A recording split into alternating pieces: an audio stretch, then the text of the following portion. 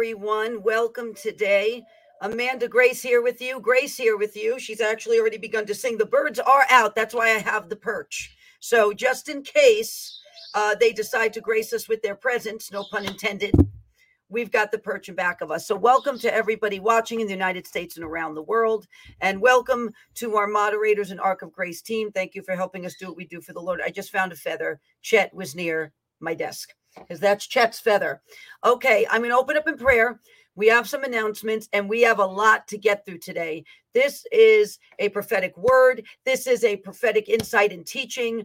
This is going to be fascinating for many of you. I believe you're going to find this incredibly fascinating. I've taken days with the Lord, getting up early to put this together. So we have a lot to get through today, and we're going to try to get through it all in this broadcast. So let's just open up in prayer first. Father God, in the precious name of your son, Jesus Christ, Yeshua HaMashiach, we come before you. We praise you that you are God. You are high and lifted up far above every power, principality, and might.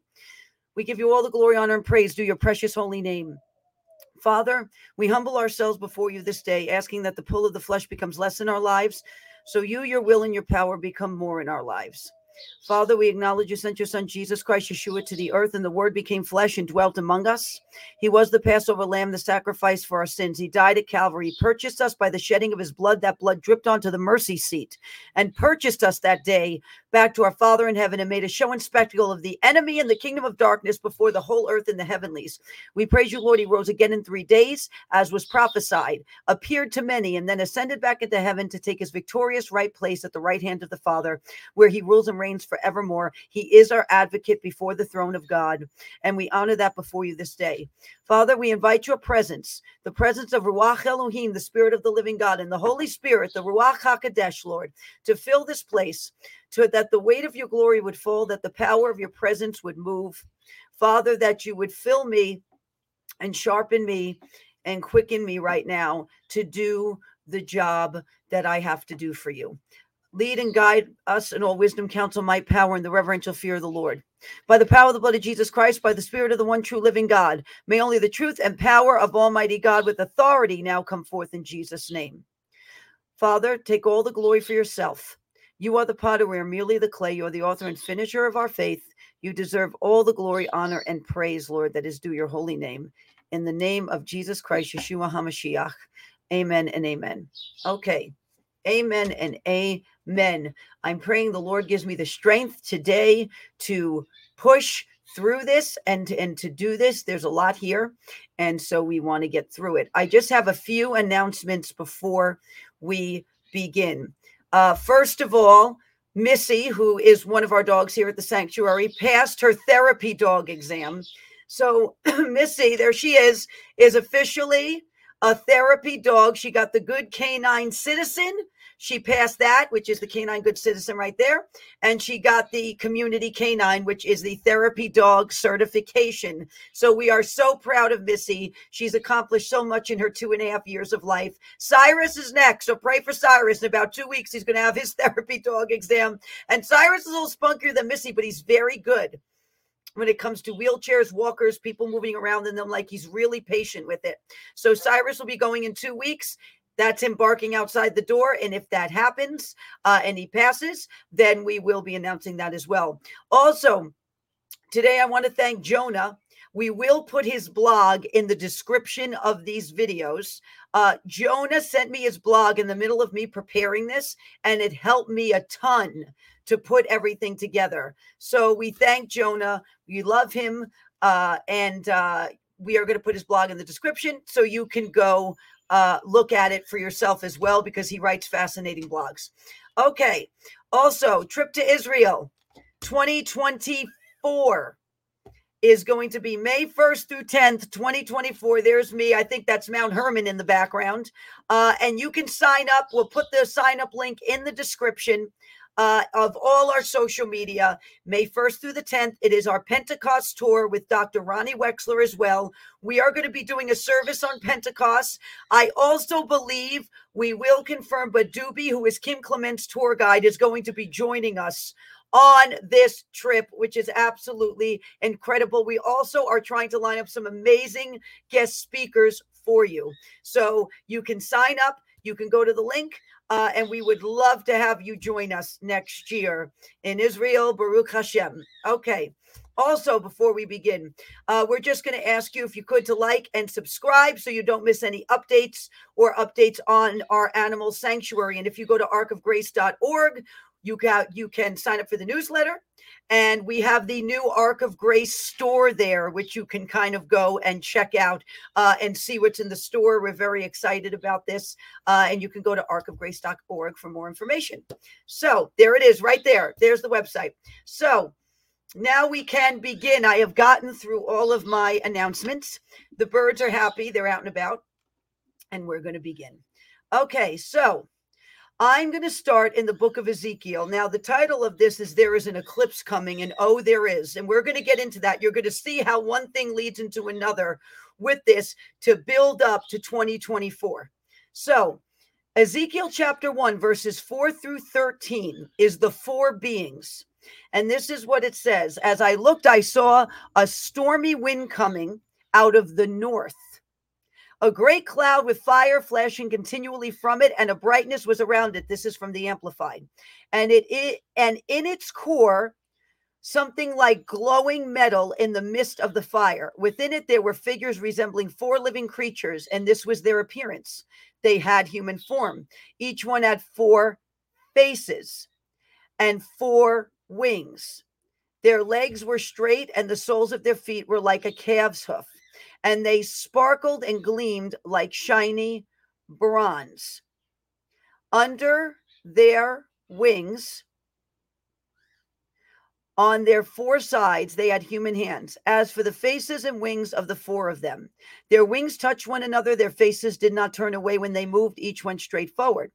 Verse 10, regarding the form and appearance of their faces, they had the face of a man in front, and each had the face of a lion on the right side, and the face of an ox on the left side. All four also had the face of an eagle at the back of their heads. Such were their faces. Their wings were stretched out upward, two wings of each. One were touching another. So two of each wing were touching one another. And two were covering their bodies. So they each had four wings. And each went straight forward. Wherever the spirit was about to go, they would go without turning as they went. Among the living beings were something that looked like burning coals of fire, like torches moving back and forth among the living beings. The fire was bright and lightning was flashing from the fire. And the living beings moved rapidly back and forth like flashes of lightning.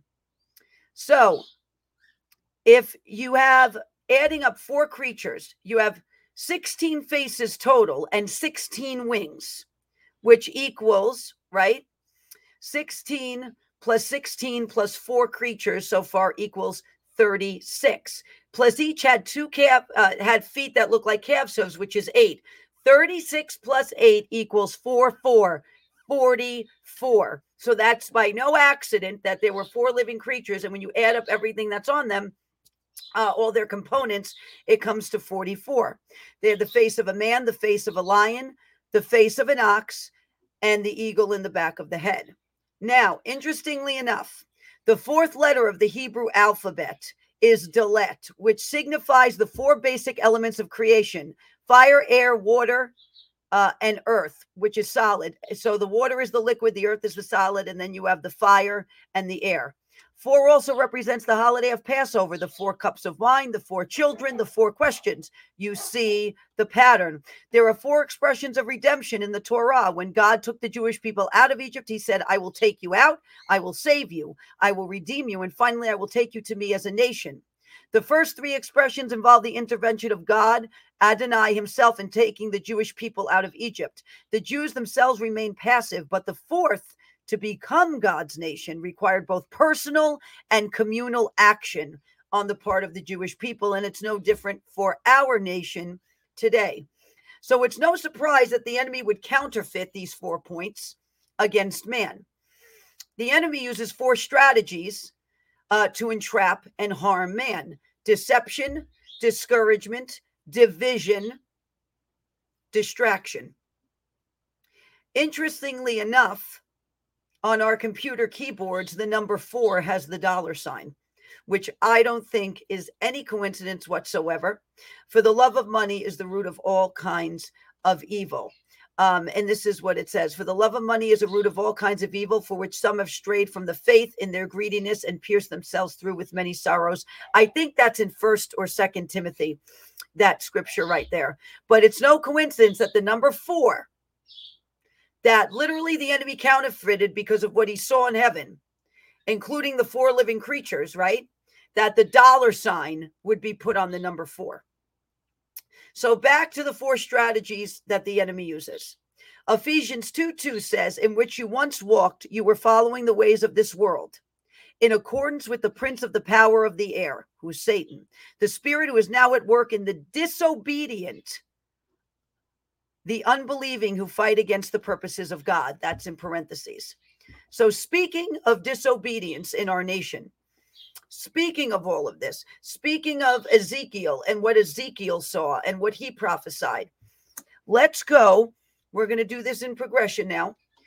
We're going to look at now Biden as the 46th president. Now, the 4th letter of the Hebrew alphabet is Dalet. The meaning of Dalet is a door. Okay? So the number 6, so we have 4 and 6, 46. The 6th letter of the Hebrew alphabet is Vav, which means hook. So basically, if you put the number 46 together, it can mean door hook or hook to the door. If you are hooked to a door, you are hanging and stuck. You can't move. So I just find that interesting that when you put that together with him as the 46th president, we're going to get into the meaning of his name in a minute. It's going to get very interesting. We are in the 4s for the presidency currently, going into the election for the 47th president in 2024. If we look at 47, the 4th letter of the Hebrew alphabet, meaning Dalet, is door, and the 7th letter of the Hebrew alphabet is Zayin. Its design is the form of a crown. So it can mean crown, weapon, or to sustain. So if you put the 4-7 together, it can mean door to the crown. Now to which I find fascinating. I find fascinating that 46 means hook to the door and 47 means door to the crown. So I think by that itself, it is no coincidence. Now to our current administration, moving on to dive into this a little deeper. We have Joseph Biden. The name Joseph is a biblical name. And the earliest origins, traced back in the Old Testament, means he will add. So Joseph means he will add. Biden, the name means from the Shadow Valley. If you put that together, it means he will add from the Shadow Valley. That's exactly what has happened. Psalm 23 says, and I'm just throwing this in here, so I'm going to put it in the notes. Psalm 23, though I walk through the valley of the shadow of death, I will fear no evil. For you, O Lord, are with me. Your rod and your staff, they comfort me. You prepare a table before me in the presence of my enemies. You anoint my head with oil. My cup runs over. Surely goodness and mercy will follow me all the days of my life, and I will dwell in the house of the Lord forever. So now let's move on to his son, the name Hunter. The meaning of the name Hunter is pretty straightforward, someone who hunts. In the Middle Ages, a hunter was an English and Scottish last name for hunters and bird catchers. Biden, from the Shadow Valley.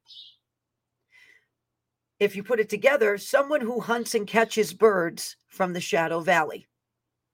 What are they trying to do to the eagle right now, to the United States of America? Hunt it, catch it, and trap it as their big game trophy before the world. The meaning of these names are very significant to what we see going on right now. And if you remember, if we go back to years ago, and I'm talking 2 or 3 years ago, there was prophecy given. The hunter shall become the hunted. Has much more meaning now looking at these names. November 26, 2019, and we're going to get to the eclipse because we're building up to it. They are not the ringmasters, says the Lord. They are indeed the fools and the clowns in a very convoluted charade that has been put on display to open the eyes wide of the people, and yanking up by the root for all to see the true motivation of these false excavations, that the enemy's agents have taken part in a witch hunt, where they shall now become the hunted for dare attempting to hunt my children down and take them down, says the Lord of hosts. How dare they? The hunter shall now become the hunted, and the hunted are moving on and soaring to glory, and shall be above and not beneath. September 14th, 2020. The hunt is on, says the Lord. The hunt is on. The hunter shall suddenly switch in the blink of an eye and become the hunted. For I, the Lord God, am reversing the current. I am reversing the current. For many are attempting to create a current that runs opposing Almighty God, that opposes the people of God, a raging river of a current. Rage being the key word, my children. April 24th, 2023. The hunters shall become the hunted.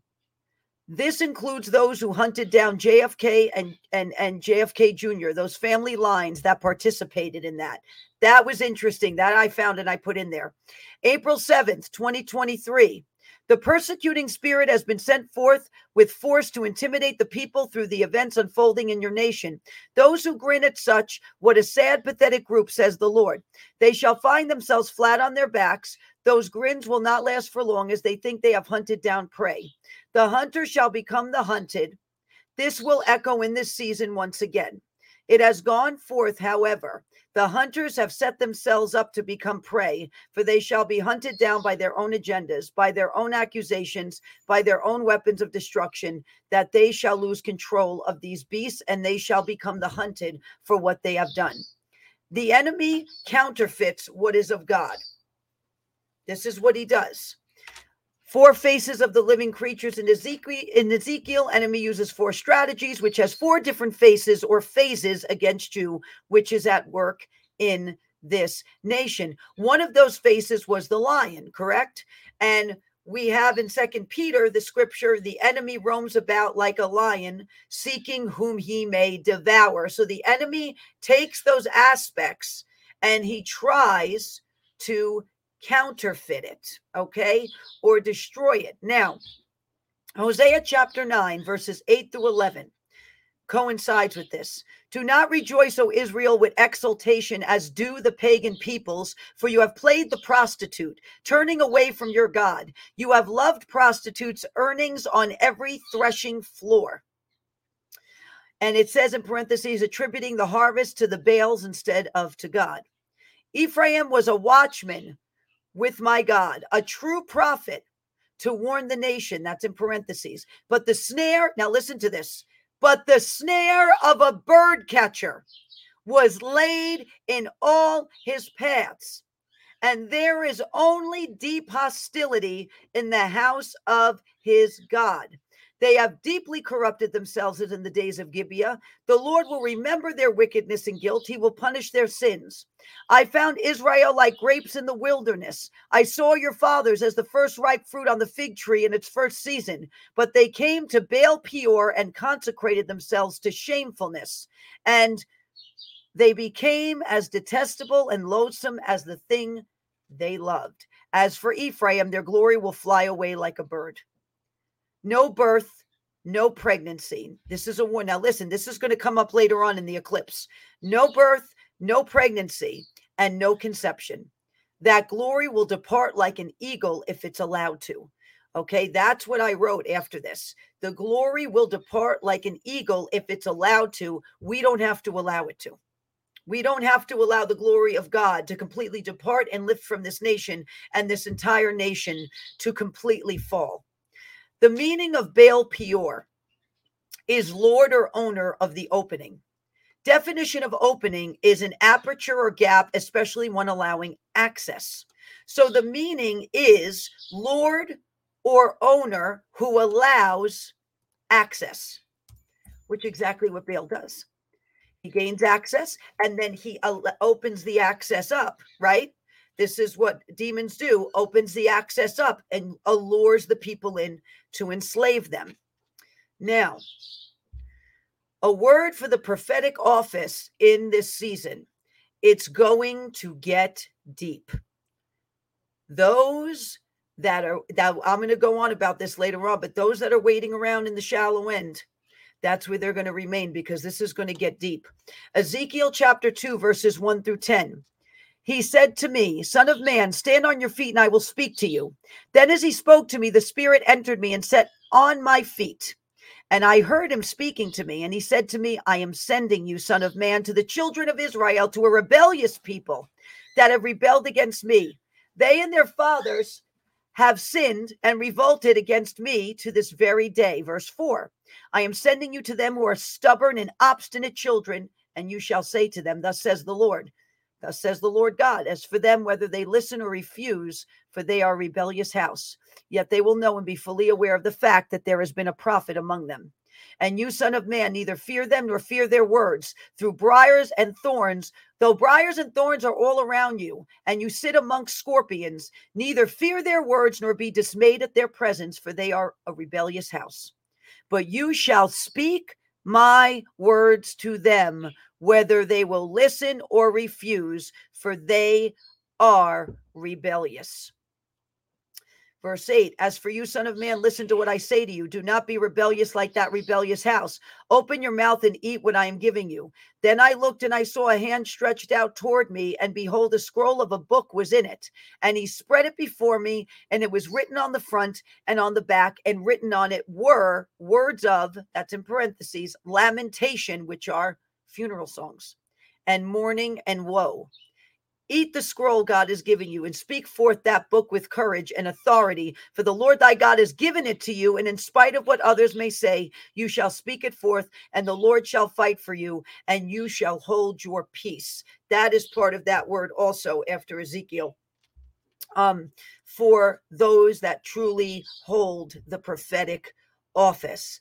There is the gift of prophecy, which everyone can have that gift. If they desire it, they can earnestly seek it. And then there's the office. That word is for the office, because the Lord is giving scrolls out. He is, and they're deep. And we are to take them in, and we are to speak it in spite of what others say. We are to speak it. Ezekiel chapter 3, verses 1 through 10. He said to me, Son of man, eat what you find. Eat this scroll, then go speak to the house of Israel. So I opened my mouth, and he fed me the scroll. He said to me, Son of man, eat this scroll that I'm giving you, and fill your stomach with it. So I ate it, and it was as sweet as honey in my mouth. Verse 4, then he said to me, Son of man, go to the house of Israel and speak my words to them, for you are not being sent to a people of unintelligible speech or difficult language, but to the house of Israel. Not too many peoples of unintelligible speech or difficult language, whose words you cannot understand. But I have sent you to them who should listen to you and pay attention to my message. Yet the house of Israel will not be willing to listen to you and obey you, since they are not willing to listen to me and obey me. For the entire house of Israel is stubborn and obstinate. Behold, I have made your face as hard as their faces, and your forehead as hard as their foreheads. I have made your forehead like emery, which is a diamond, harder than flint. Do not be afraid of them or be dismayed before them, though they are a rebellious house. Moreover, he said to me, Son of man, receive into your heart all my words, which I will speak to you, and hear with your ears. Okay. Ezekiel chapter 3, verse 17. Son of man, I have appointed you as a watchman to the house of Israel. Whenever you hear a word from my mouth, warn them from me. Here comes the warning. Here it is. What's being spoken here, that's part of it. Now, interestingly enough, now I want to make sure that I have this. Here it is. Okay, I'm going to read to you a prophetic word from November 26, 2019, and I'm going to read to you something from Ezekiel chapter 1, and you're going to see the correlation. I, the Lord, hand a very holy torch to my anointed, and they shall miraculously carry it to the nations. Now, remember the word torch. They shall miraculously carry it to the nations. including the United States, for so much has been introduced that have pulled people away from me, says the Lord. And I, the Lord, am claiming these territories and regions and disabling the strongholds of the demon princes who rule at the gate, says the Lord. They shall have no power, says the Lord. I am miraculously disabling it, and the evidence shall come forth in the natural. Strange happenings shall manifest that shall be assigned to my people. I, the Lord God Jehovah, am taking back from the enemy what he unrightfully and unlawfully stole from my kingdom, and now he shall answer those charges, and demon princes will be sent in retreat back to the pits of hell from which they came, says the Lord God Jehovah, in Jesus' name. Now, Ezekiel chapter 1, verses 12 through 14. Listen, remember the word torch. And each went straight forward wherever the Spirit was about to go. They would go without turning as they went. Among the living beings, there was something that looked like burning coals of fire, like torches, moving back and forth among the living beings. The fire was bright and lightning was flashing from the fire, and the living beings moved rapidly back and forth like flashes of lightning. Wherever the Spirit would go, they would go. We must. Oh, so this was what it says in this I think it's two scriptures. Wherever the Spirit would go, they would go. We must have this as our concern right now, not pettiness. No more feeding people sour milk and sour wine that comes from old wineskins. It is shallow, and that's capitalized. The shallowness shall be left to wade in the shallow end, and shall not, that's capitalized, move forward into the deep. Shallow and sour is stunting the growth of the people, and the Lord is correcting and pruning such in this season. There shall be an eclipse in multiple ways. Now, this is where we get into the eclipse part. NASA images of three major eclipses that have and will pass over America between 2017 and 2024, a 7-year period. We have August 21st, 2017, October 14th, 2023, and April 8th, 2024, which is the year of the election. April is also the month of Passover. Two of these eclipses were on the heels of major Jewish holidays, Rosh Hashanah and Passover. The one in October comes approximately 2 weeks after Yom Kippur. Passover in 2024 begins Monday, April 22nd, 2024, and ends at nightfall on Monday, the 29th of April, 2024. So this eclipse comes 14 days prior to Passover, which is 7 days long. 14 is double sevens. These three eclipses are 7 years apart. The 14th letter of the Hebrew alphabet is Nun, N-U-N, which means deceit, kingship, fish, miscarriage, and miracle, which I find amazing. Another meaning for Nun, this is written by Rabbi Horowitz, is the same is true of Joshua, Moses' successor. Wasn't Joshua the son of Nun?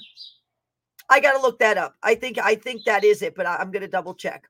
As some sources compare Moses to a fish, a nun, because he was taken out of the water by Pharaoh's daughter, so is Joshua called Ben Nun, the son or disciple of this great fish, Moses.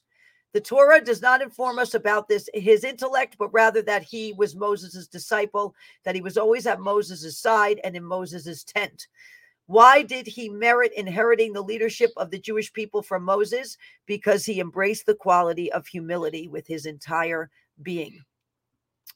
Even before King David became king, he was known as, quote, the final verdict. Isn't it interesting if David was known as the final verdict?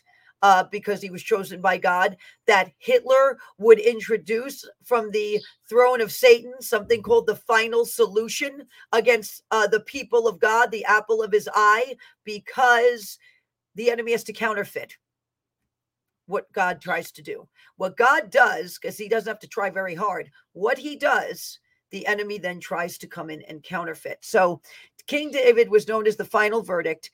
King Saul, his predecessor, was brilliant, but the scriptural law was determined. Now that's called the halacha, was determined according to David.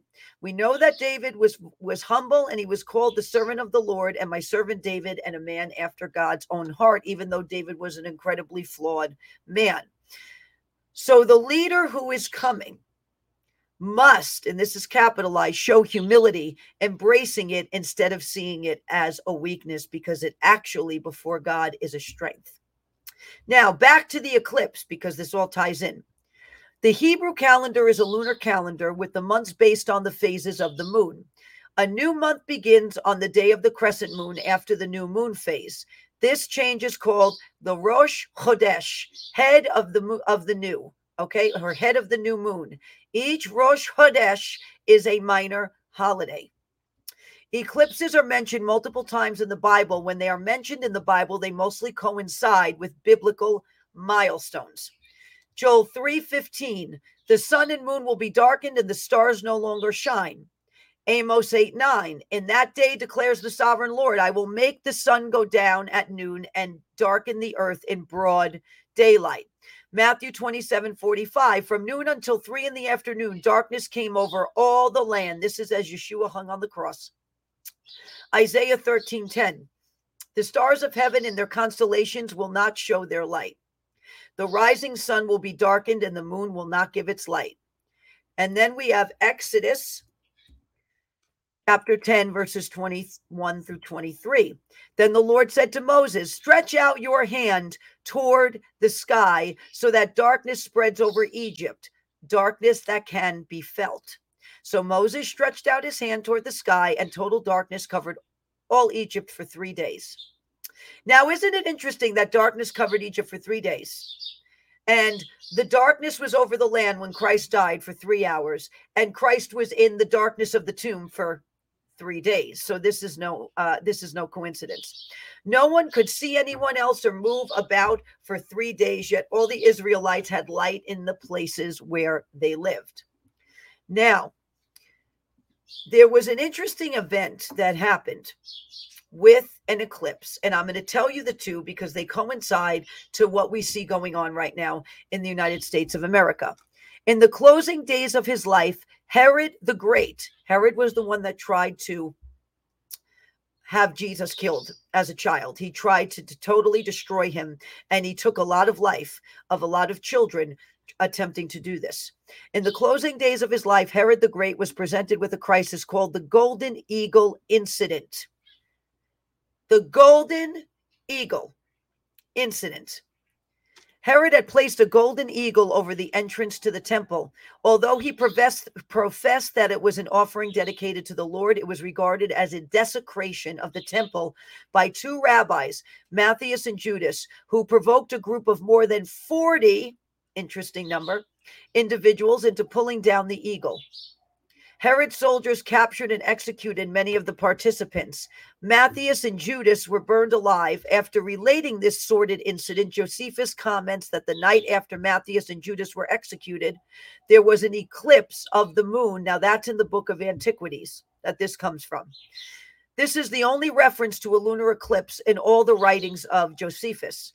Perhaps a modern historian would not have mentioned it, judging that an astronomical event like an eclipse is independent of the activities of man, unless it preceded some important occasion such as a battle, and so influenced a decision such as whether or not to go to war.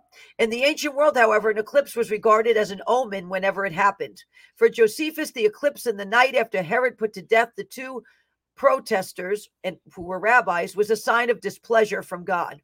This is shown by the fact that Josephus describes immediately after the mention of the eclipse, Herod's physical suffering, a suffering from which he could find no relief until his death at some time between the eclipse and Passover. In the Antiquities passage, the eclipse and Herod's torment signified the same thing. God's solemn judgment on Herod after he put to death individuals more righteous than himself. Okay? Herod the leader, putting to death individuals way more righteous than he. I want you to think about that. I also want you to think about the fact that a golden statue resembling Ishtar was placed over the New York City courthouse, where there is supposed to be the upholding of the law and true justice. This is no coincidence. There are 2 weeks between the eclipse, April 8th, 2024, and Passover 2024. 2 weeks is between those events. It's going to be one of the most volatile and pivotal, probably, in history. Events and circumstances will turn that was never thought possible. 7 months is between the end of Passover 2024 and the November 2024 election. The 3 eclipses are taking place over 7 years.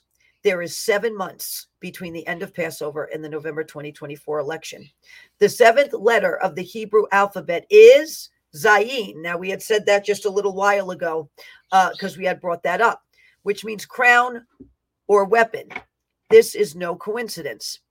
That 7 months will be unprecedented in some ways, shocking, a time where those who choose to do as Herod will fall, the Trojan horse will be caught, and its hosts entrapped.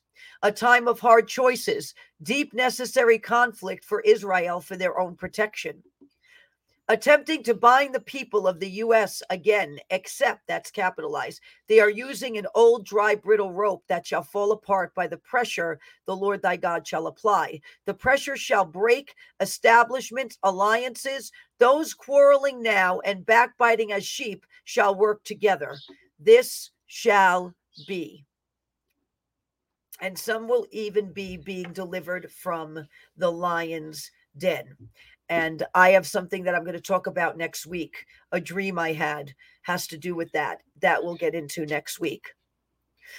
Another famous eclipse, this time of the sun, may have played a part in the account of Jonah and the Ninevites. The time of Jonah's preaching in Nineveh can only be estimated generally from the Bible. 2 Kings 14:25 says that Jeroboam II, who was king of Israel at that time, restored the northern and eastern borders of Israel according to the word of the Lord spoken by the prophet Jonah, son of Amittai. Jeroboam II began a co-regency with his father Jehoash in 793 or 92 BC and reigned alone from 81 BC to the late summer or early fall. So it would be from 782 to 753. Assuming that Jonah's prophecy of restoration came early in the reign of Jeroboam, Jonah's ministry would have been in the first half of the 8th century BC. From about 793 to 750 BC. During this time, the Assyrian eponym canon, which is what the Assyrians recorded things on, records an eclipse of the sun that occurred in the eponym of Bur Sagale in the month of Simenu. Okay. Modern astronomical calculations date this eclipse to June 15th, 763 BC. And show it was a total eclipse as it passed near Nineveh. For historians, the importance of this eclipse is that it provided an absolute date that allowed assigning BC years to the yearly eponyms of the Assyrian canon. The accuracy of this Assyrian canon dates was later confirmed when new inscriptions were found and also when compared to the data derived. Okay, so they derived data from other canons and that data overlapped and matched. So the month of June, which has, now think about this eclipse near Nineveh in Jonah's time happens in the month of June, June 15th, 763 BC. The month of June, which has by no coincidence become Pride Month. What was Jonah sent to do? To call on Nineveh to humble, that's capitalized, themselves before Almighty God to avoid total destruction from a fierce judgment that was about to come down on the whole nation. Nineveh happened to be the hub of worship of Ishtar, false goddess of fertility and divine law, also known as Ashtoreth to the Israelites. Those who served in her temple, the men would dress up as women, and many considered themselves non-binary and practice homosexuality. Is it any coincidence the enemy chose the month of June as Pride Month when near that eclipse, Jonah marched into Nineveh and with about, I think, 5 to 8 words, caused a whole nation to turn because the anointing of God was upon him. Now, June 13th, 2023, during this Pride Month, this comes out. For the first time in history, the nation is seeking to put on criminal trial a person who was elected to lead it as a president. Trump is due in court in Miami on Tuesday, which I think was June 15th. I think it was 2 days. Yes. So think about this one. Think about this one for a minute. The day of the eclipse, okay, of Nineveh, the day of the eclipse near Nineveh, right before they had to repent, was June 15th. Trump was due in court on June 15th. 2023 to answer a 37-count indictment that alleges he willfully retained classified documents after he left office and refused to return them, which they found, to me, that is just, a lot of that is ridiculousness. But the date, that eclipse happened on the 15th of June. They had him in court on this indictment on the 15th of June. This is no coincidence. June is the 6th month on our calendar. It is also the number of man, and involved in the revelation that the number 666, 3 sixes, which would equal 18, would be associated with the man of sin, which involves the spirit of lawlessness and the spirit of Antichrist. Interestingly enough, the 18th letter of the Hebrew alphabet is Zadik. It starts with a T. The T is silent. Zadik.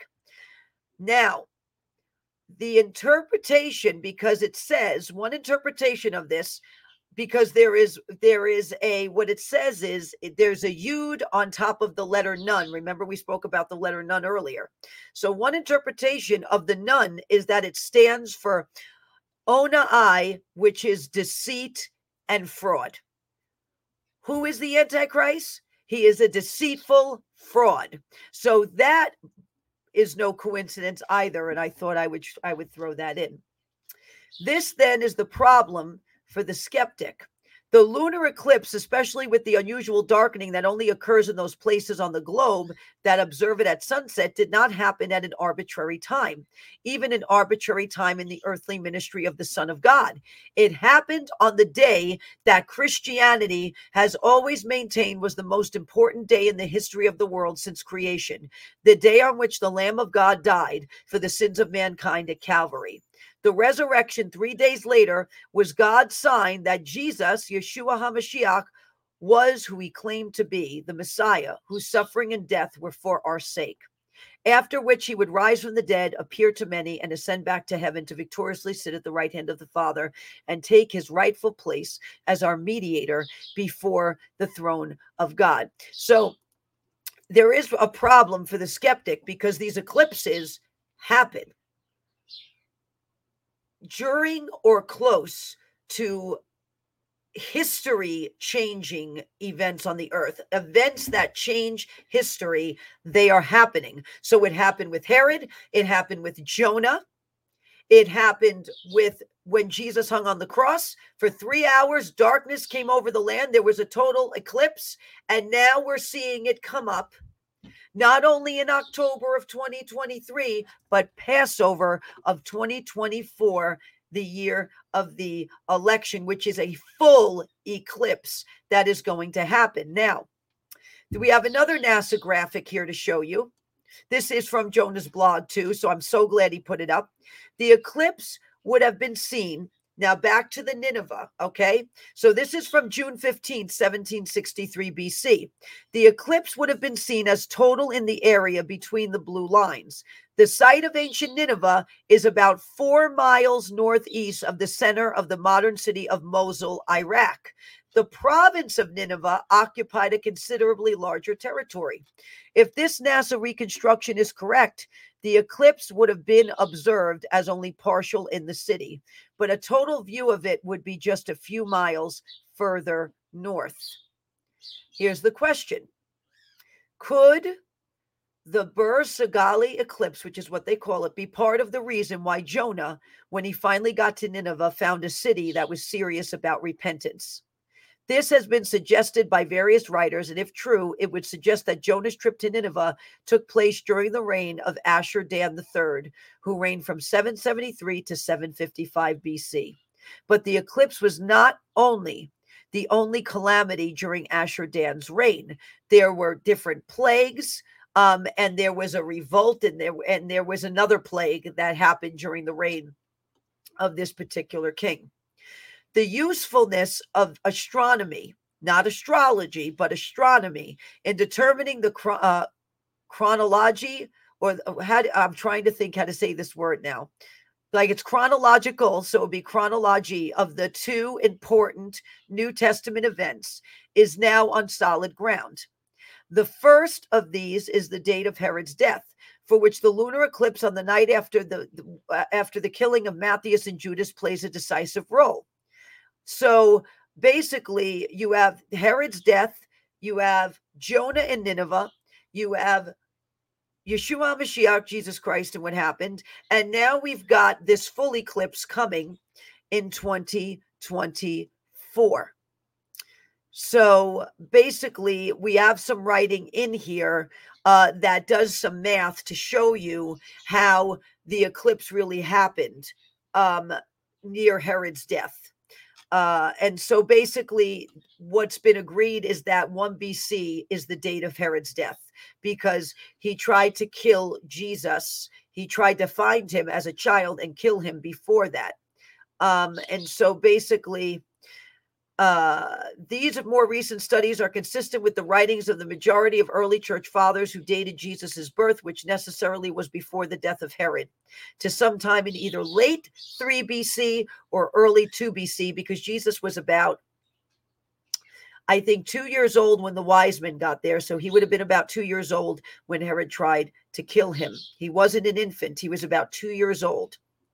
Herod's death occurring in early 1 BC are therefore in agreement with the dates of the lunar eclipses and dates from the start of Passover in the years 5 to 1 BC, as calculated by modern astronomical methods. So there's a pattern here that we see with these eclipses and these major, historical events happening near them. Okay, now we're going to go back now to the one for the eclipse that happened with Yeshua for a minute. The day of AD 33 eclipse, Friday, April 3rd, must have been difficult for the inhabitants of Jerusalem. The city was very crowded. There were Jewish people and newcomers to Israel that gathered from all areas of the land and from far countries for the celebration of Passover. For some, the day had started before dawn, with a sort of mob-like scene before the Roman governor and before their own leaders, in which they had been incited to demand the death of Jesus Christ in place of Barabbas, who had killed a Roman soldier, which was one of the highest offenses you could commit. We must realize that we were all, that's capitalized, Barabbas, facing a death sentence, and Yeshua took our place and our sentence. Mob hysteria can be emotionally taxing, but even more so when the emotions are being manipulated toward putting someone to death, which Satan himself was behind stirring up the crowds. Satan himself is behind stirring up a lot of the riots we see happen in this nation as well.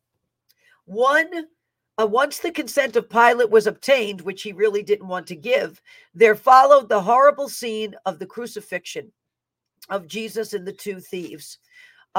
Roman practice was to make it a very visible event as a warning against anyone else attempting the crimes for which the victims were being punished.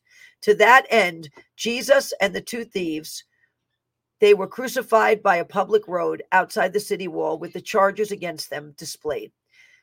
Jesus is said the King of the Jews, and I believe it was written in 2 or 3 languages. The Passover in AD 33, intended as a time of rejoicing and thanksgiving over God's great deliverance in the past, had instead assumed an ominous and tragic nature, or what appeared as one, because Jesus was about to have a great victory. Gospel writers describe further disturbances. About noon, a darkness overtook the land that lasted 3 hours. Jesus' ministry on earth was 3 years. He was in the dark tomb for 3 days. We are not told whether it was caused by clouds or a dust storm, but at approximately 3 p.m., 3 hours of darkness, 3 p.m., 33, which is how old Jesus was when he died. So when the figure on the central cross died, there was an earthquake, and the curtain to the Holy of Holies was torn in two, which must have had this significance because there was a Roman soldier, a centurion, who was stationed near the cross of Jesus. And after witnessing all of these events, and with more insight and awareness probably than many of people in that city at that moment, he concluded very soberingly that the righteous man who had just died was truly the Son of God, after witnessing the darkness, the earthquake, the tearing of the curtain. This centurion had an awareness to know that this was no normal event. Okay. After the earthquake, there must have been a short period of relief from the troubling phenomenon of what had just been witnessed. The darkness lifted, the atmosphere started to clear up. The traumatizing sight outside the city wall came to an end, as 3 bodies were removed and buried. Soon there would be the appearance of the Passover moon, because it was Passover. In the wisdom of God, the feast of Passover always took place in the middle of the lunar month, guaranteeing that it would be a full moon that those would see at night for the festival. Everyone knew that the comforting sight of the rising full moon could be expected right around sunset. The Passover lamb had made a show and spectacle of Satan in the kingdom of darkness that Passover day at Calvary. So the eclipse took place before Passover. In our case, in 2024, it is reversed, because the eclipse will take place after Passover. And we'll get into that some more. Shortly after the sun set in the west, the moon rose in the east, and it was a dark red, I believe, that Passover, when Jesus passed away, when he died, and then he victoriously rose again. In 2024, our presidential election year, the eclipse will take place 14 days before Passover. So I believe it's the same. Yes, it's the same. I'm sorry, because I said it would take place after Passover. Actually, the eclipse is following the same suit. It is taking place 14 days before Passover. And if we look at this chart right here of the 2 X's on the United States of America, August 21st, 2017 was a full eclipse. April 8th, 2024 will be a full eclipse. Okay, that's the other one. We're going to get to that one. That one is the alpha, which we're going to get to. But I actually have in front of me that I'm looking at that is going to be on the notes. It's a map of the United States of America, and it's an X. It looks like an X through the map. And so you have August 21st, 2017 and April 8th, 2024. So an X. So I'm just looking at these 2 eclipses right now, which make an X. We'll get to the alpha in a minute. But yes, if we're looking at the 2024 and the 2017, that's a better view of it. The X is the shape of the ancient Hebrew letter Tav. The Tav is the 22nd and final last letter of the Hebrew alphabet, and it means cross, sign, or covenant. Notice where the center of the X lands on the map. So if you look at the location of the heart of a major earthquake fault line, which is called New Madrid, which is an interesting name for a fault line. This fault has the highest hazard rating. The center target of the total eclipse X is the same location. An eclipse and the center of a potential earthquake coinciding. So you have right in the center, you have the eclipse coinciding with a fault line, basically, which I think is no coincidence. And then you have the X shape, which is Tav, which means cross, sign, or covenant.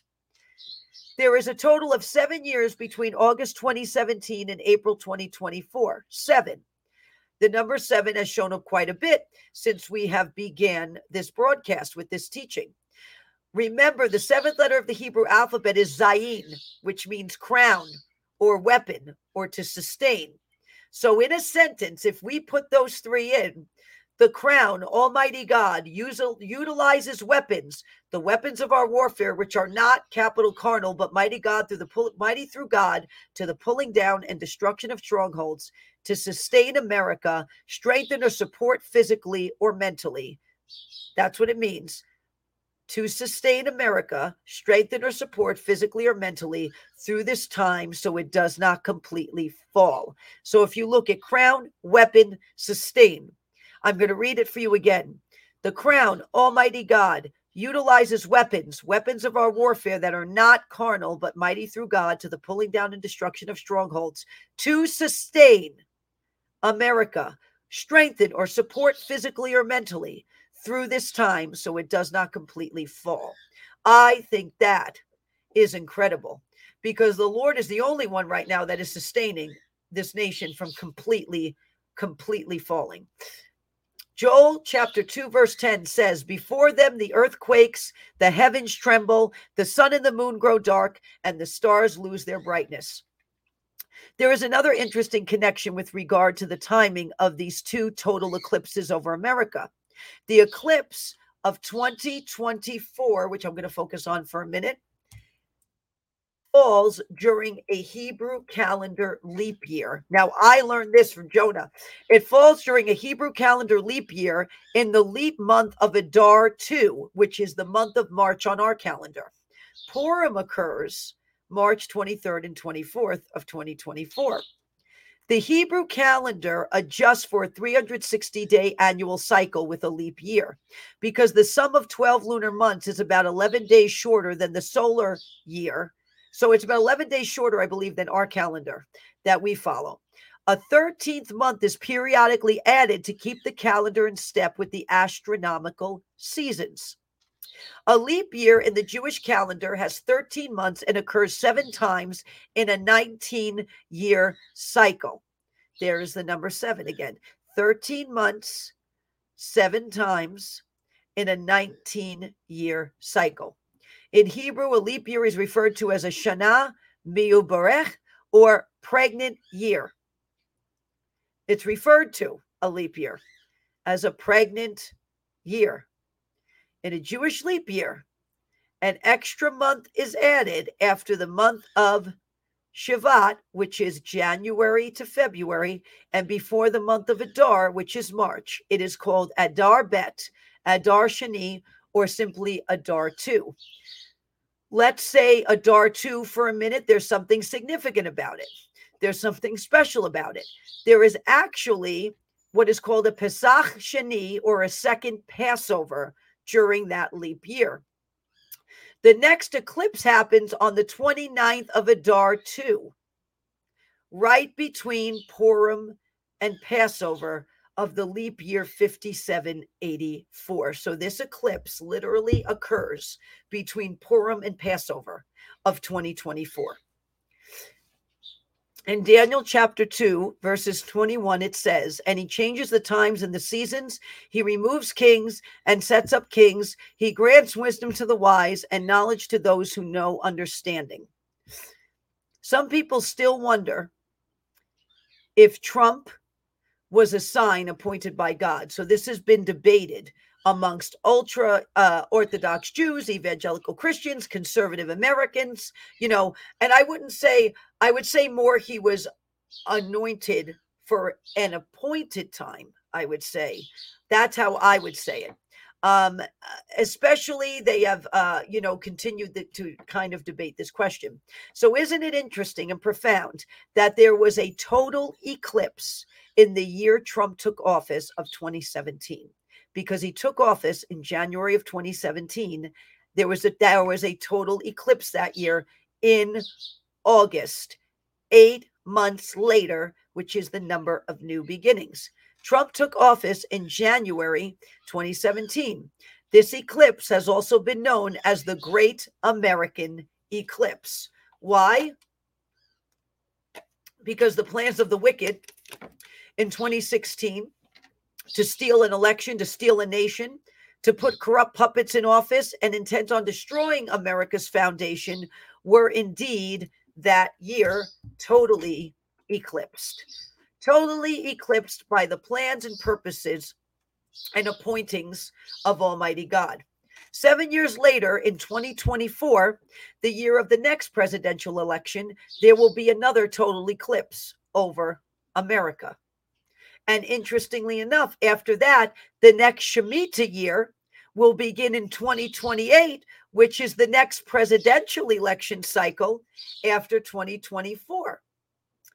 Less known, but no less central in the Jewish cycle of time is Shemitah, the year of release, which is more widely known as the sabbatical year. The next Shemitah falls in the Jewish year 5789, which begins on September 20th, 2028. It takes 7 Shemitahs for a Jubilee year. So, to give you an idea of events that happened on Shemitah years, 2008 was a Shemitah year when we had the banking crisis and collapse. So Shemitah years tend to coincide with major events happening. Rosh Hashanah 2028 begins on Wednesday, September 20th, 2028, and ends Friday, September 22nd, 2028. The next Shemitah year begins exactly in sync with Rosh Hashanah in 2028, the Feast of Trumpets. There is one more notable eclipse during this 7-year time frame. It's not a total eclipse, so the one in 2017 and 2024 are going to be total eclipses. The third eclipse runs north-south rather than east-west, and what is called an annual eclipse. That eclipse will happen on Shabbat, which is Friday, October 14th, 2023, the 29th of the month of Tishri, or October. Yom Kippur begins the evening of Sunday, September 24th, 2023, and ends Monday, September 25th, 2023. The 10 days of awe, or the 10 days of repentance, are observed during the time between Rosh Hashanah and Yom Kippur. Now, if you overlay the annual eclipse with the other 2 total eclipses, so if you take 2017, right, and you take 2023, and you overlay it with the 2024 eclipse, and we actually have a picture of that. You see, you have the total eclipse of 2017, and you have the one of the partial of 2023, and then you have going across the one of 2024. It creates the shape of the ancient letter Aleph, which is symbolic of God. Aleph represents the oneness of God, and there it is. That is what Aleph looks like. It looks eerily similar to the chart of the eclipses, which is no mistake that these things are coming into alignment and happening. Aleph represents the oneness of God. The letter can be seen as being composed of an upper yud and a lower yud, and a vav leaning on a diagonal. The upper yud represents the hidden and ineffable aspects of God, while the lower yud represents God's revelation and presence in the world, or ineffable aspects of God. This is not a coincidence. A also represents Alpha, for the Lord is the Alpha and Omega, the beginning and the ending, the first and the last, who sits on the highest throne and judges the nations righteously and carries out justice. Carries out justice. Aleph is literally going across our nation by the time the 2024 eclipse happens. I find that no coincidence, and it shows me God is moving. It shows me there are signs in the heavens, and there are things aligning and happening that are showing an incredible move of God. Now, let's go back to the month of June for a minute. But we're going to briefly talk about Jonah and Nahum in order to do it. Now, why am I bringing Nahum into this? The book of Nahum. Well, you'll see. Because they both prophesied against Nineveh. Much of what is written about Nineveh, I typed this so fast that I have spelling errors. Much of what is written about Nineveh, we see happening in the United States of America. When Jonah goes to Nineveh to preach repentance, the amazing thing is that Nineveh does repent, much to Jonah's annoyance. Now, remember, an eclipse happened near Nineveh's repentance. That generation is completely spared the wrath of God and lives, so to speak. When this happens, Jonah was incredibly annoyed with God, and he made no qualms about it that he had spared Nineveh. It isn't for another 150 years, which would equal the time between now and the American Civil War, that Nahum is writing. He is foretelling the doom of Nineveh in order to encourage southern Israel from prematurely surrendering to Assyria. Interestingly enough, the Assyrians' main god they worshipped was Asher. A bull frequently appears in old Assyrian seals, appearing to be worshipped, suggesting that the bull was either the symbol of Asher or was Asher himself. Who else appears as the bull? Baal. Where do we have a very pronounced bull in America? The New York Stock Exchange. The later parts of 2 Kings and 2 Chronicles tells the stories of Hezekiah and Josiah set in this time period. And the constant question is whether Israel should rely on God or trust in some bigger foreign power like Egypt or Assyria, the two big players in the region. Imagine, for example, you're Belgium before World War II. Do you rely on God or make peace with either Germany or France? And you're beginning to get the picture. As it happens, Egypt itself had fallen shortly before Nahum, and Assyria does fall very shortly after. Nahum chapter 1, verses 1 through 4. The oracle concerning Nineveh, which is the capital city of Assyria, the book of the vision of Nahum of Elkosh. The Lord is a jealous and avenging God. The Lord avenges, and he is full of wrath. The Lord takes vengeance on his adversaries, and he reserves wrath for his enemies. The Lord is slow to anger and great in power, and he will by no means leave the guilty unpunished. The Lord has his way in the whirlwind and in the storm, and the clouds are the dust beneath his feet. He rebukes the sea and dries it up. He dries up all the rivers, illustrating his judgment. That's in parentheses. Bashan on the east and Mount Carmel on the west wither. And in the north, that's in parentheses, the blossoms of Lebanon fade. Interestingly enough, the Euphrates River has been drying up for years. But why? Some of the many reasons why are you have dams, droughts, water policies, misuse, and there are other reasons because it talks about the Lord drying up the rivers. It also talks about this in Revelation. Many families in Iraq that rely on the rivers are desperate now for water.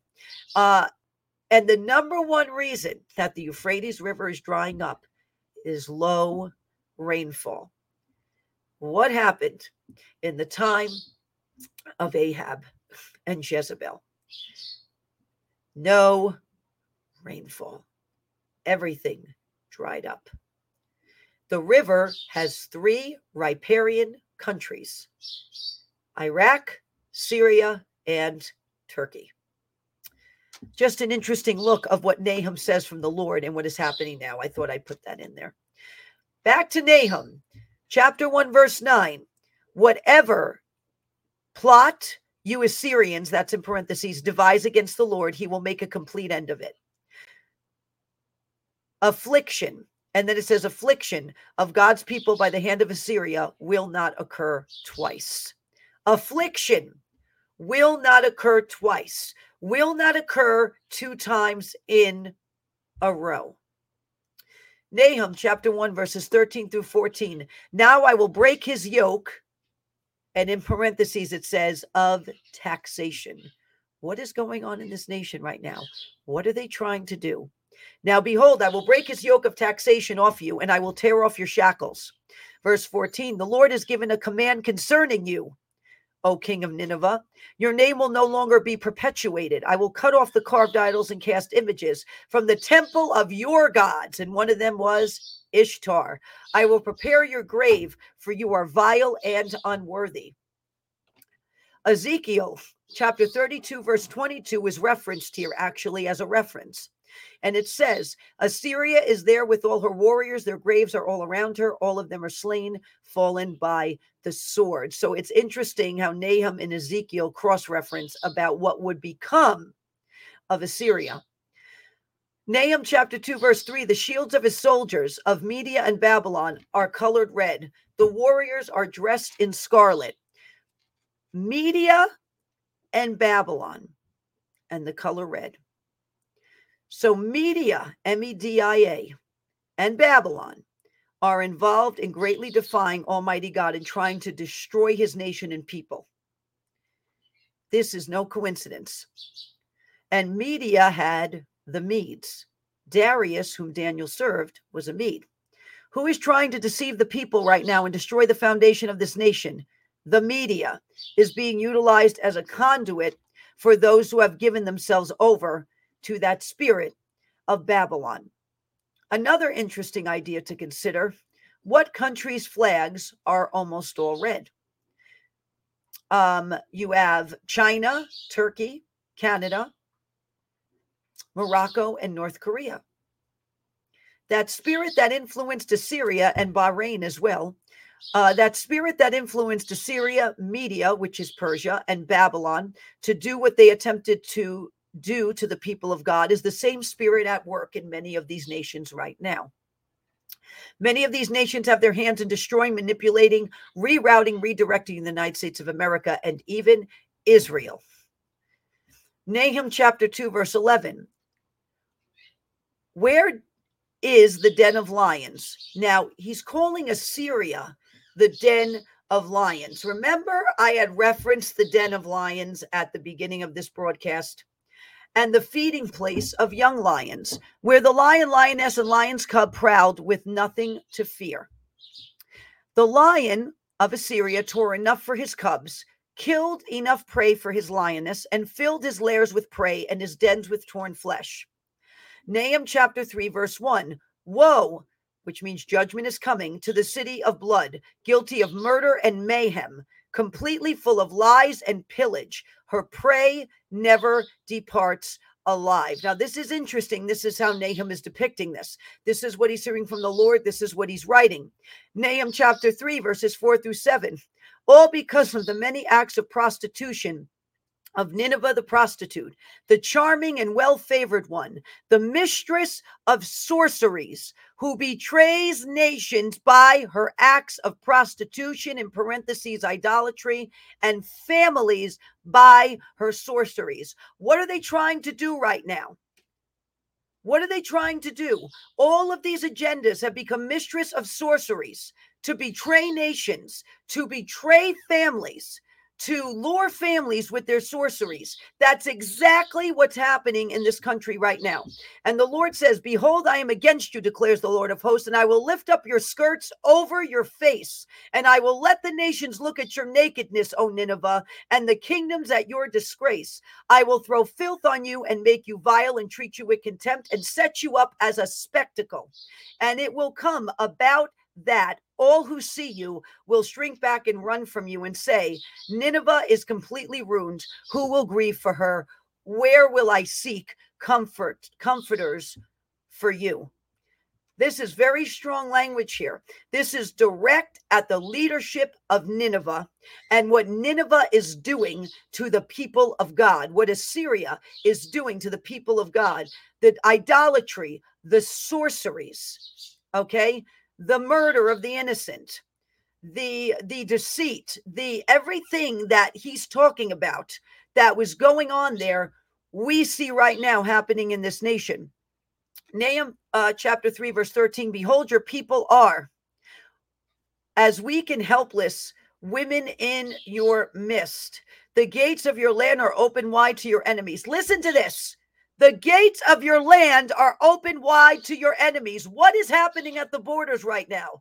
The gates of our land are open wide to our enemies. Who are doing it? The leadership that want to engage in sorceries, in taxation, in idolatry, and in deceit. They have opened up the gates for these demonic forces wide to our enemies. Fire consumes the bars across your gates, is what it says. Nahum chapter 3, verse 16. You have increased your traitors more than the visible stars of heaven. The creeping locust strips and destroys and then flies away. The top 3 traitors with the U.S. right now: Canada, Mexico, and China. Just think about that and how they're all involved. Canada, Mexico, China. Nahum chapter 3, we're continuing chapter 3, verses 18 through 19. Your shepherds, your leaders, are asleep. What do they call Joe Biden? Sleepy Joe. What is one of his names? Sleepy Joe. Your shepherds are asleep, O king of Assyria. Your nobles are lying down. Your people are scattered on the mountains, and there is no one to gather them. There is no relief and healing for your hurt. Your wound is incurable. All who hear the news about you clap their hands over you, for on whom has your unceasing evil not come continually? On whom has your ceasing evil not come continually? Now, I'm going to mention this. I know this keeps falling off of me. I'm going to mention, and I'm going to talk about it with you next week, but this thing of cocaine being found at the White House, just out in the open. I will say that a heavy, heavy drug like that, that is trafficked across the border, that is brought across the border by mules, will make someone very sleepy out of it and confused, suddenly very awake and alert when taken. Because that is exactly what this drug does. And it's horrible for you. It's absolutely horrible. It's just something to think about. I will tell you too, Barbara had mentioned to me, and she's praying about this, about something coming up with a fatal drug overdose of someone close potentially to the leadership in the White House. So we're still praying about that, but that would be the groundwork being laid and the potential test run happening. What was found, basically.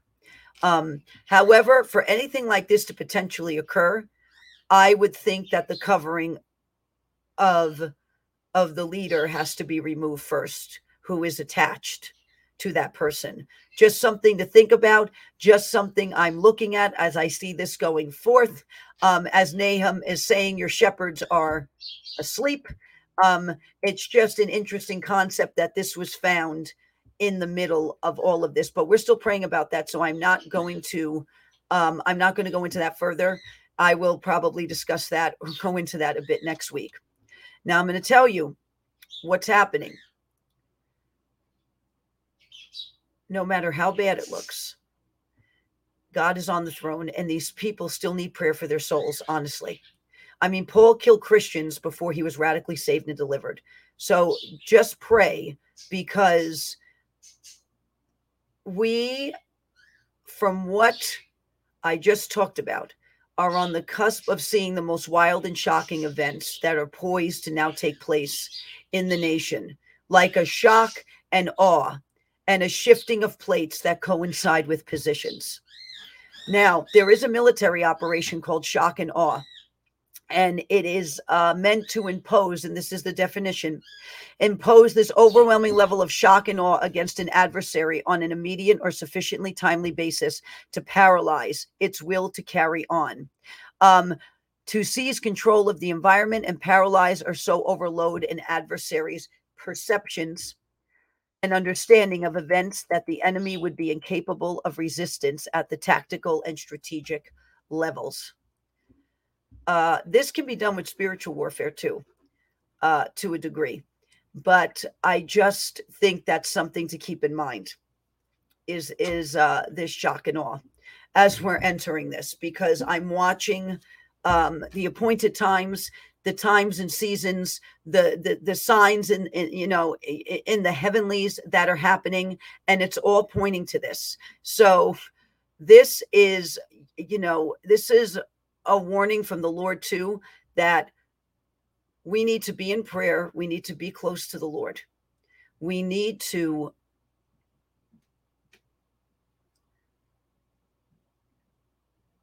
ensure that the Lord is the loudest voice for us when it comes to our lives.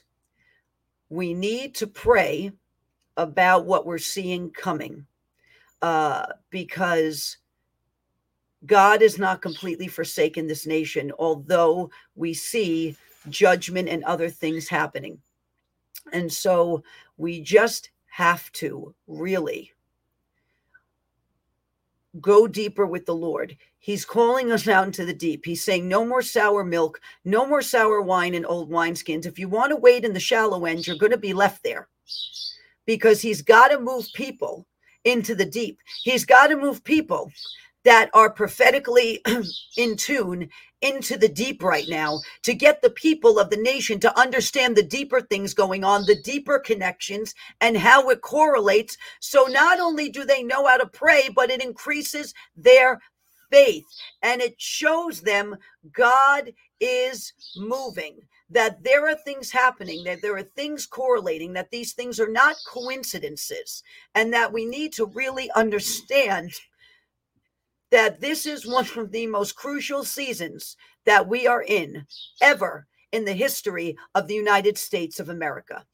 And if half the body doesn't want to work of the church, then guess what? The other half of the body is going to strengthen itself and is going to push on, because there is a fracture that has happened in part of the body of the church, and it keeps refracturing itself instead of healing and realizing that the superficial will not work in this season. It just won't. The superficial will not work.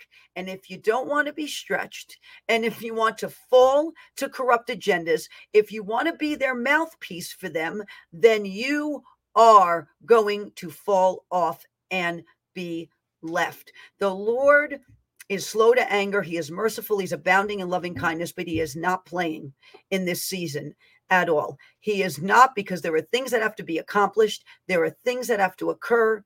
There are kings he has to raise up, and there are kings he has to bring down. There are nations that have to be changed. There are souls at stake. And this is why we see these things happening. So please keep that in mind. We are an hour and 21 minutes. I was a minute over. I said, I think I could do it in about an hour and 20 minutes. Praise God. I'm a minute and 43 seconds over. So I pray you glean from this. We are going to put the notes up on the blog, so you're going to have the notes. Jonah's blog is going to be, his blog is going to be in our description, so you can see that. And we pray you got something out of this, and you continue to glean from this, and you are actually able to take this and study and increase your faith and your relationship with the Lord. So God bless everyone. Keep the faith. We'll be back on next week. We'll announce when. I've got some things I want to talk about next week already beginning to line up. So we will announce, and armor up according to Ephesians chapter 6, Psalms 91, every single day. Don't let the enemy wear you out right now. He's trying hard. He's trying hard. He has been trying to get on my last nerve. And, this is why I keep pushing forward, because when I do that, well, it annoys him to no end. So we're pushing forward here. We're giving all glory to God, and have a wonderful evening, everyone. We will see you next week. And I have to tell you something. They work. It is an alternative to big pharma based on quantum physics. Over 40 scripture verses written into these patches for everything from blood sugar, anxiety, pain, neuropathy, to immune system boost, dog pain. They are very sincere about having alternatives to big pharma. We are a big advocate of natural solutions to help with pain and blood sugar and a host of other issues. I tried the pain patches, and they worked when I used them. When you connect it to your body, the skin patch changes your brainwaves. Sugar, this one is neuropathy. I actually have it on, and we use this on Toby, actually, because Toby's about 8 years old, and from being paralyzed years ago, and the Lord miraculously healing him, he has a little leftover with his joints and his hips, so we actually give him the doggy pain patches. What was he doing? He was running? Oh, yeah. I mean, I plucked him out, and wow, he's boom. And he got power. I said, no way. And I don't know. I said, Amanda, what did you do to him? To Toby? So it's good.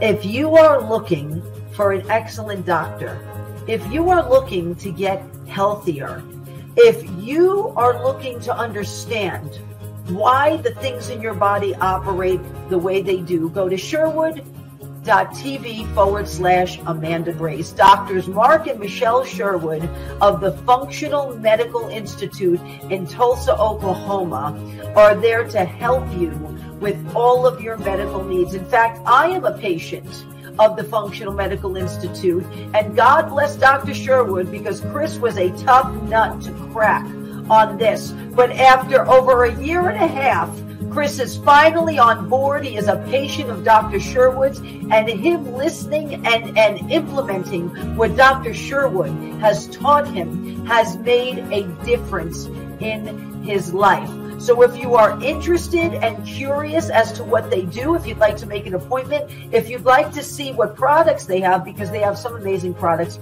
go to sherwood.tv/Amanda Grace. Thank you. You want to support an amazing patriot that's doing so much for our country and be a blessing, you can go to mypillow.com and use promo code ARK, A-R-K, to save up to 66% or sometimes more off of all My Pillow products. They are so much more than just pillows. They have amazing bathrobes, they have sheets, they have slippers, they of course have pillows, and they even have dog beds. And I will tell you a fun fact. Noble, our pig at the animal sanctuary that many of you know and love, has indeed slept on a My Pillow dog bed. So if you'd like to be a blessing, go to mypillow.com and use promo code ARK. God bless everyone. If you are looking for advice on financial matters, if you think gold and silver is something that you should invest in, go to bh-pm.com today. Andrew Sorcini of Beverly Hills Precious Metals, who's been on Ark of Grace many times, he loves to answer our viewer questions. In fact, he's answered all sorts of questions about gold, silver, the markets, even the real estate market he's been kind enough to answer questions about. So if you would like more information, if this is something you would like to invest in, please go to bh-pm.com today. That is bh-pm.com. Hello, everyone. It's Amanda Grace. I'm here to talk to you today about this incredible product that I use every day called Power Team. It is 130 raw superfoods, and I have to tell you, it is one of the most amazing products I have ever used. I take it every day. It helps me with energy. It helps feed my cells at the cellular level. It helps me with clarity and focus. It helps with so many things and functions in your body, including your gut as well. So if you would like to learn more about this product, if you would like to learn the 130 raw superfoods that are in this product, please go to the link below, or you can go to arkofgrace-ministries.com and go to our shop section, and you will find Power Team there as well. Thank you, everyone. If you would like to grow your own food with what we see going on right now in the world with not only food supplies, but what they are doing to our food, you can go to amandagracegrows.com. These are amazing hydroponic growers. In fact, we have one in our parrot room, and this is an indoor one we have where you can grow food all year round, actually, vegetables all year round. And we are doing that actually for our birds and our animals at our sanctuary. They also have outdoor ones. They actually yield 30% more and grow the vegetables 3 times faster. So if you would like to learn more, go to amandagracegrows.com. God bless. Hello, everyone. It's Amanda Grace. I'm here to talk to you today about Reawaken America. I have had the honoring and humbling privilege of being able to be part of Reawaken America since the first one was had at Rhema Bible College in Tulsa, Oklahoma in April of 2021. I have watched so many moments happen for the glory of God at Reawaken America. We have seen people healed, delivered, set free. We love to pray for people at Reawaken America. We have had the honor of praying alongside some amazing people. Marty Grisham from Loudmouth Prayer, Pastor Todd Coconato, who also deals in deliverance, and we have seen people's lives changed. We have seen them set free. We have seen people who are come seeking. And the Lord says, when you seek, you shall find, and you knock, the door shall be opened unto you. They have been seeking, and those seeds get planted for the glory of God at Reawaken America. The Word of God says it is the knowledge of the truth that shall set you free. And this is what we are doing at Reawaken America. You get biblical truth. You get a foundation of the Word of God. And you also get necessary information right now to help you understand what is going on in America and the world. And I am humbled and honored that General Flynn and Clay Clark would even let me be a part of this. And people need the word of the Lord in this hour. That is what they need. They need those who are willing to boldly stand up and with the conviction and the authority from God speak the word of the Lord into their lives. It is a catalyst. It is life-changing. And we praise the Lord that we have continued in this, and we hope to see you at upcoming events that are happening this year. We hope we get to pray over you at these upcoming events.